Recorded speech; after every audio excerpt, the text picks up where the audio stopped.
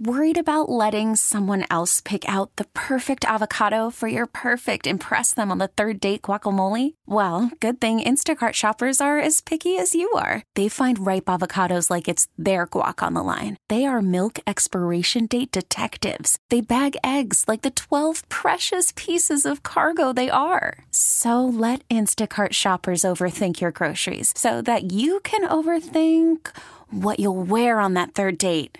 Download the Instacart app to get free delivery on your first 3 orders while supplies last. Minimum $10 per order. Additional terms apply. We get it. Attention spans just aren't what they used to be. Heads in social media and eyes on Netflix. But what do people do with their ears? Well, for one, they're listening to audio. Americans spend 4.4 hours with audio every day. Oh, and you want the proof? Well, you just sat through this ad that's now approaching 30 seconds. What could you say to a potential customer in 30 seconds? Let Odyssey put together a media plan tailor-made for your unique marketing needs. Advertise with Odyssey. Visit ads.odyssey.com. Star 94. Star Report with Jen Hobby. Time to catch up on what everybody's buzzing about in entertainment today, including Taylor Swift and Travis Kelce, both making surprise appearances on SNL. Travis had a 2-word appearance at the end of a Fox NFL Sunday parody about the excessive coverage around Taylor Swift attending Kansas City Chiefs games. People tuned in for football, okay? Let's take a break.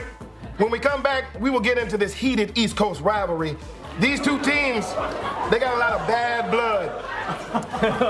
Because we used to have bad blood, but baby, now we got bad blood. Hey! Okay, you know what? I'm done.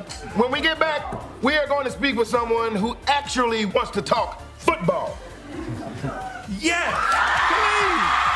Then Taylor Swift herself appeared on screen to introduce her friend, Ice Spice. Once again, Ice Spice.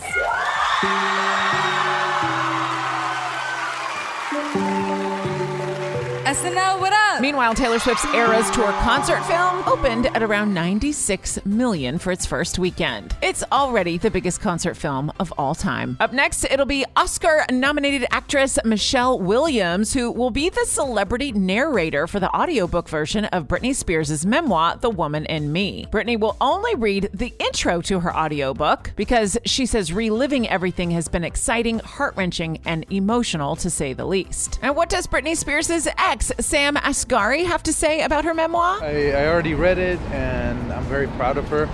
And, you know, she put a lot of work to it, and it was very hard. So I'm definitely excited. I'm extremely proud of her. It was a very tough one.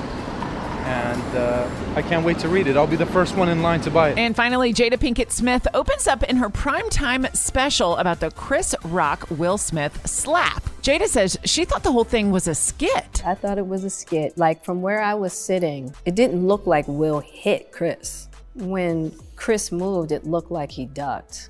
And when he continued to stand, I was like, there's no way.